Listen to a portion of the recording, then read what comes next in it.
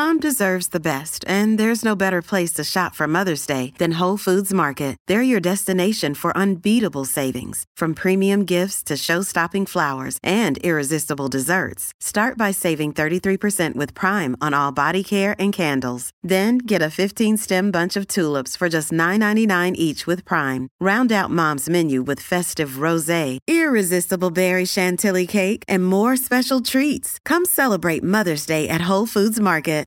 If you're interested in listening ad-free, go to patreon.com/the SCP Experience.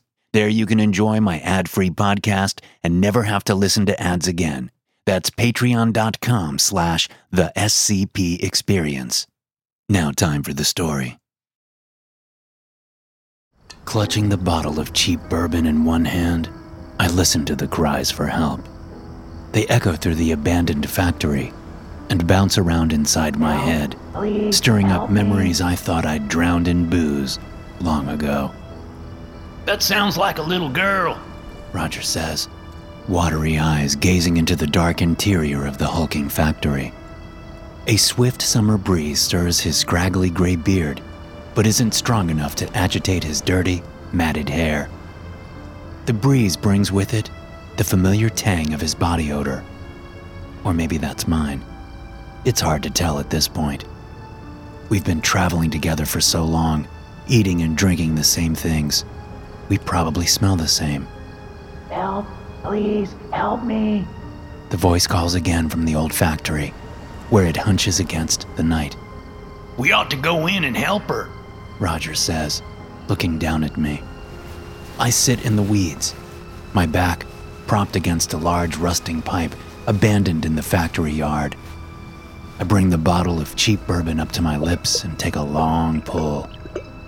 As the fiery liquid scratches its way down my throat, I return the bottle to the protective shell made by my pulled-up thighs and my abdomen. I don't want to go in there, I say. She sounds just like her. This second sentence I don't really mean to say out loud, but sometimes I say the things I shouldn't, the things that I'm thinking. Just like who? Roger asks. I didn't say anything, I say. Roger drops it. He knows me well. Returning his gaze to the factory door, his eyes narrow. It's the middle of the night in this small southern town. I don't even know the name of it. I don't know the names of most towns along this stretch of railroad track. We jumped off the train and headed into town to find some food and booze. We didn't find no food, but we had enough change scrounged for a bottle of bourbon. So that's what we got. We'd seen the factory as we headed away from the train yard and toward town. And at that time, we thought it would be a good place to stay the night. But as soon as we came back, we heard the voice from inside. The little girl's voice. The sound of it makes my stomach convulse. It makes me want to vomit. It ain't no ghost, Roger says to me after thinking for a long moment. I can hear it too, so it ain't no ghost come back to haunt you, if that's what you're thinking. He pauses, waiting to see if I'll answer. I don't. That's an honest-to-God little girl in there, he says. She must be hurt. We gotta help her, Benny. We're the only ones around. Don't go in there, Roger, I say to him. Something's wrong. Roger sucks his teeth and strokes his raggedy beard, which almost goes down to his belly button. Help me, please. The girl's voice sends chills down my spine. I take another greedy swig from the bottle, as if it will help quell my quaking stomach. Ah, hell, Roger says, putting his hand out for the bottle.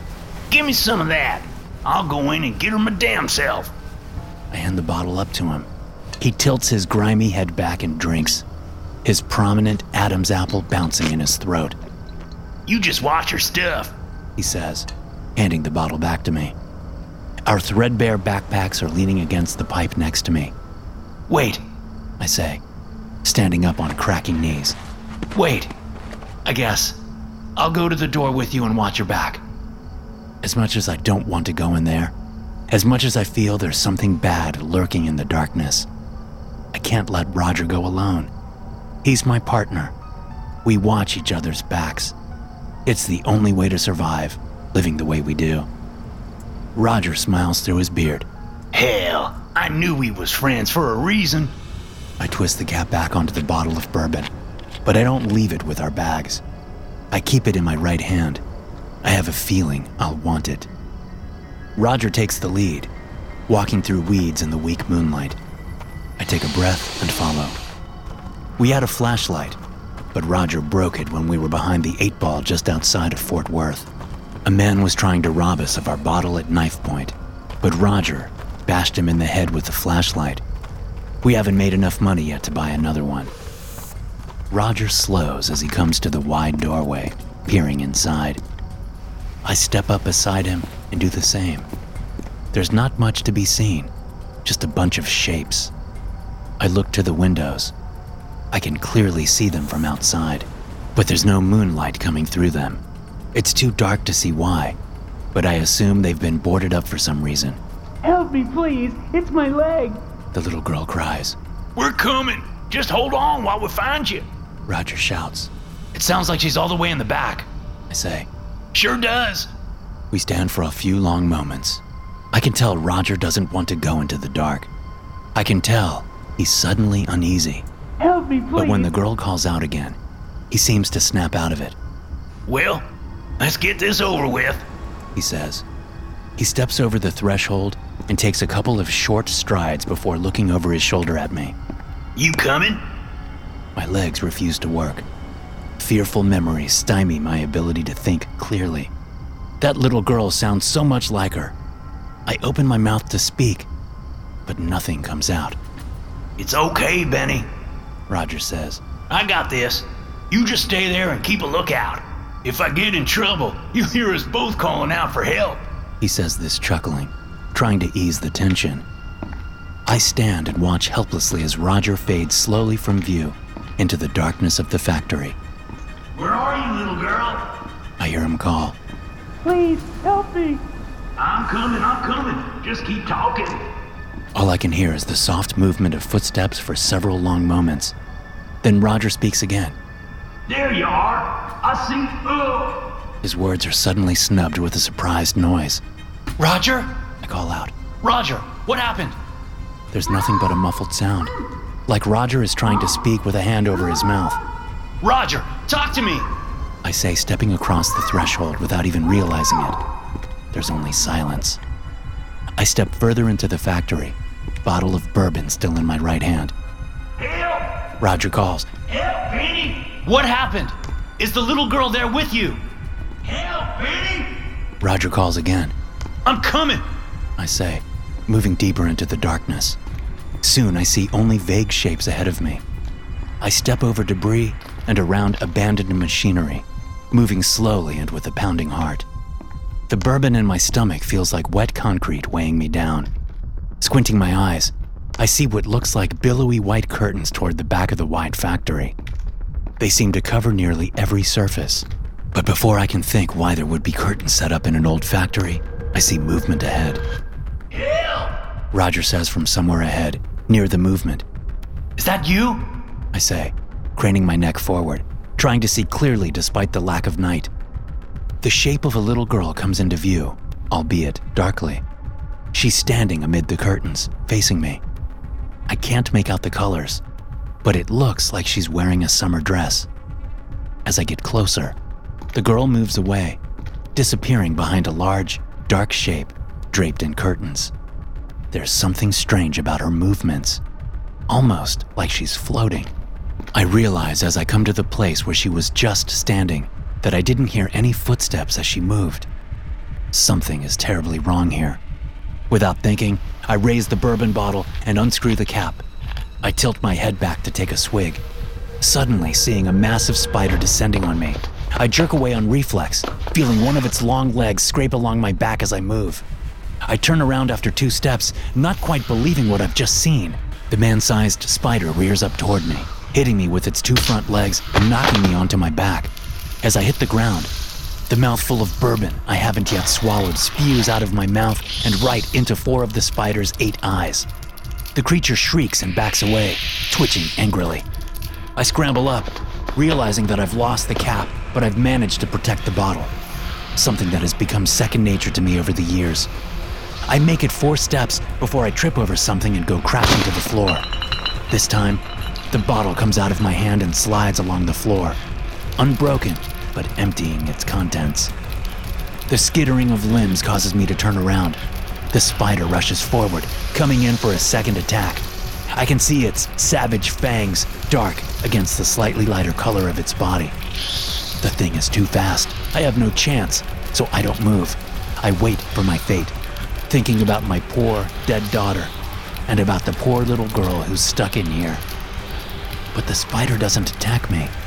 It runs up to the thing I tripped over and starts rolling it away from me with its front legs.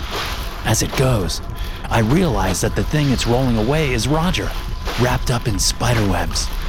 I can just see his face through a thin layer of webs. I suddenly realize that what I thought was curtains is actually webbing. Moving quickly, I grab the bottle of bourbon, which has about a third left inside, and pour my mouth full of the stuff. I step forward and spew it into the spider's eyes again. As soon as the spider scampers away, I set the bottle aside and grab Roger's feet. There's a corner nearby, and I drag him over to it. I then run back and grab the bottle, taking it with me to the corner. Roger, wake up! I say, shaking him, and clearing the sticky spider webs from his face. Wake up! He doesn't move. I press my fingers to his neck to check for a pulse. His skin gives way, and my fingers plunge into his neck like it's made of jello. I cry out, pulling my fingers back and looking at the bloody goo that coats them. My stomach convulses, and I resist the urge to vomit. The spider injected him with something, and it's turning his insides into liquid. I wipe my fingers on Roger, afraid it'll eat through my skin. My jaw is clenched tight, a wave of seething anger pulsing through me. I take the last of the bourbon into my mouth and smash the bottle against the wall, creating a weapon. It doesn't take long for the spider to show up again. It appears out of the darkness like a freight train, bearing down on me and Roger. Its front 2 legs slam me into the wall, piercing the skin of my shoulders and sending brilliant webs of pain through me. The impact is so surprising and painful that I open my mouth to cry out, the bourbon draining out and down my chin. I thrust up with the broken bottle, stabbing at its belly or abdomen or whatever it's called on a spider. But the spider's body is tough, and the bottle breaks even further on it, like I'm stabbing a rock. Its black fangs drip liquid as the spider eases them down toward me. I raise my left hand up underneath the fangs, just out of their reach, and push back. It's no use. I'm not strong enough. I think about my daughter, trapped in the rubble of our house after that long-ago earthquake, calling to me for help. I lost her and my wife that day. Both my legs had been pinned and broken in the rubble, and I could do nothing but listen to my daughter's calls, telling her I was there for her. But I wasn't. I couldn't get to her, and she died before the rescue workers could get to us. My stomach convulses again. Automatically, I resist the urge to vomit. The fangs are close now. I drop the jagged bottleneck, which clatters at my feet. I use both arms to push the thing away, but it's too strong. Then something occurs to me. I think of my daughter. I remember the anger, sorrow, and sickness I felt when I was unable to help her. And I remember how it felt as my fingers pressed through Roger's neck. I feel the bourbon sitting heavy in my gut. My stomach convulses again, and this time, I let it reject the bourbon.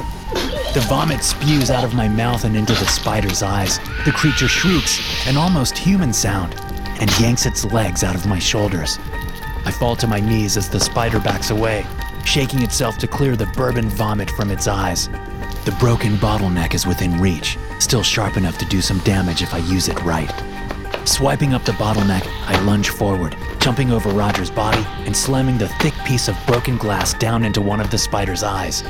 It shrieks again and pulls away, but I run with it, slamming it down 7 more times into the thing's other eyes. By the time I'm done, the spider is no longer moving.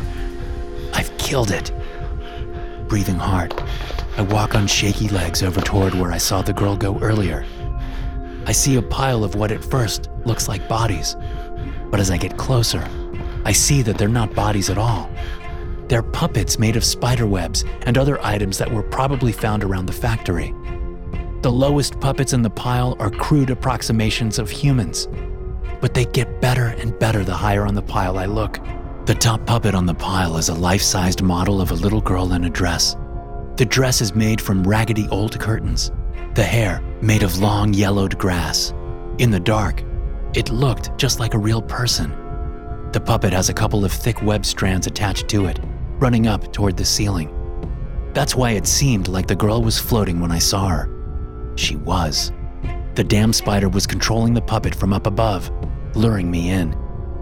I recall the human-sounding shriek the spider made when I stabbed it. The girl was never real. The spider was somehow making her voice, imitating something it had heard before, and it had done the same thing with Roger's voice. All the words it used were ones it heard Roger use when we were nearby. I head back over to Roger's body and drag him out of the factory for a proper burial. It takes me a long time to get him out, but I do.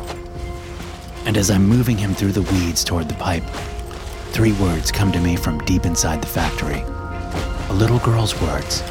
Please, help me. SCP-2657 is an arachnid closely resembling an orb-weaving spider. It has a leg span of almost 9 feet, a body length of 3 feet, and weighs 62 pounds. It has a pair of jackknife chelicerae, or fangs, that are capable of delivering a potent neuromuscular blocking venom. After injection of the venom, SCP-2657 further immobilizes its prey with swathing bands and will proceed to saturate its prey with digestive enzymes. Once organic material dissolves into a semi-consumable state, SCP-2657 further breaks the material down and ingests the resulting soup. SCP-2657 utilizes several hunting strategies, including silk bolas and web traps. The most common hunting strategy is vocal mimicry of intended prey, coupled with a lure. It can imitate a variety of animals, including human speech patterns in the English language. Dissections and vivisections of the spawn of SCP-2657 have revealed no manner of articulation or other anatomical features capable of producing such vocalizations, and the presence of book lungs further support an anomalous origin. The corresponding lure is manufactured by SCP-2657 out of silk and available detritus, and typically forms a simulacrum of the species being vocally imitated. In order to attract prey, SCP-2657 will conceal itself while manipulating the lure via silk threads and engage in vocal mimicry. The most common lure produced is that of a distressed human child, approximately 6 years of age. This hunting behavior has only been observed at night or during low light conditions.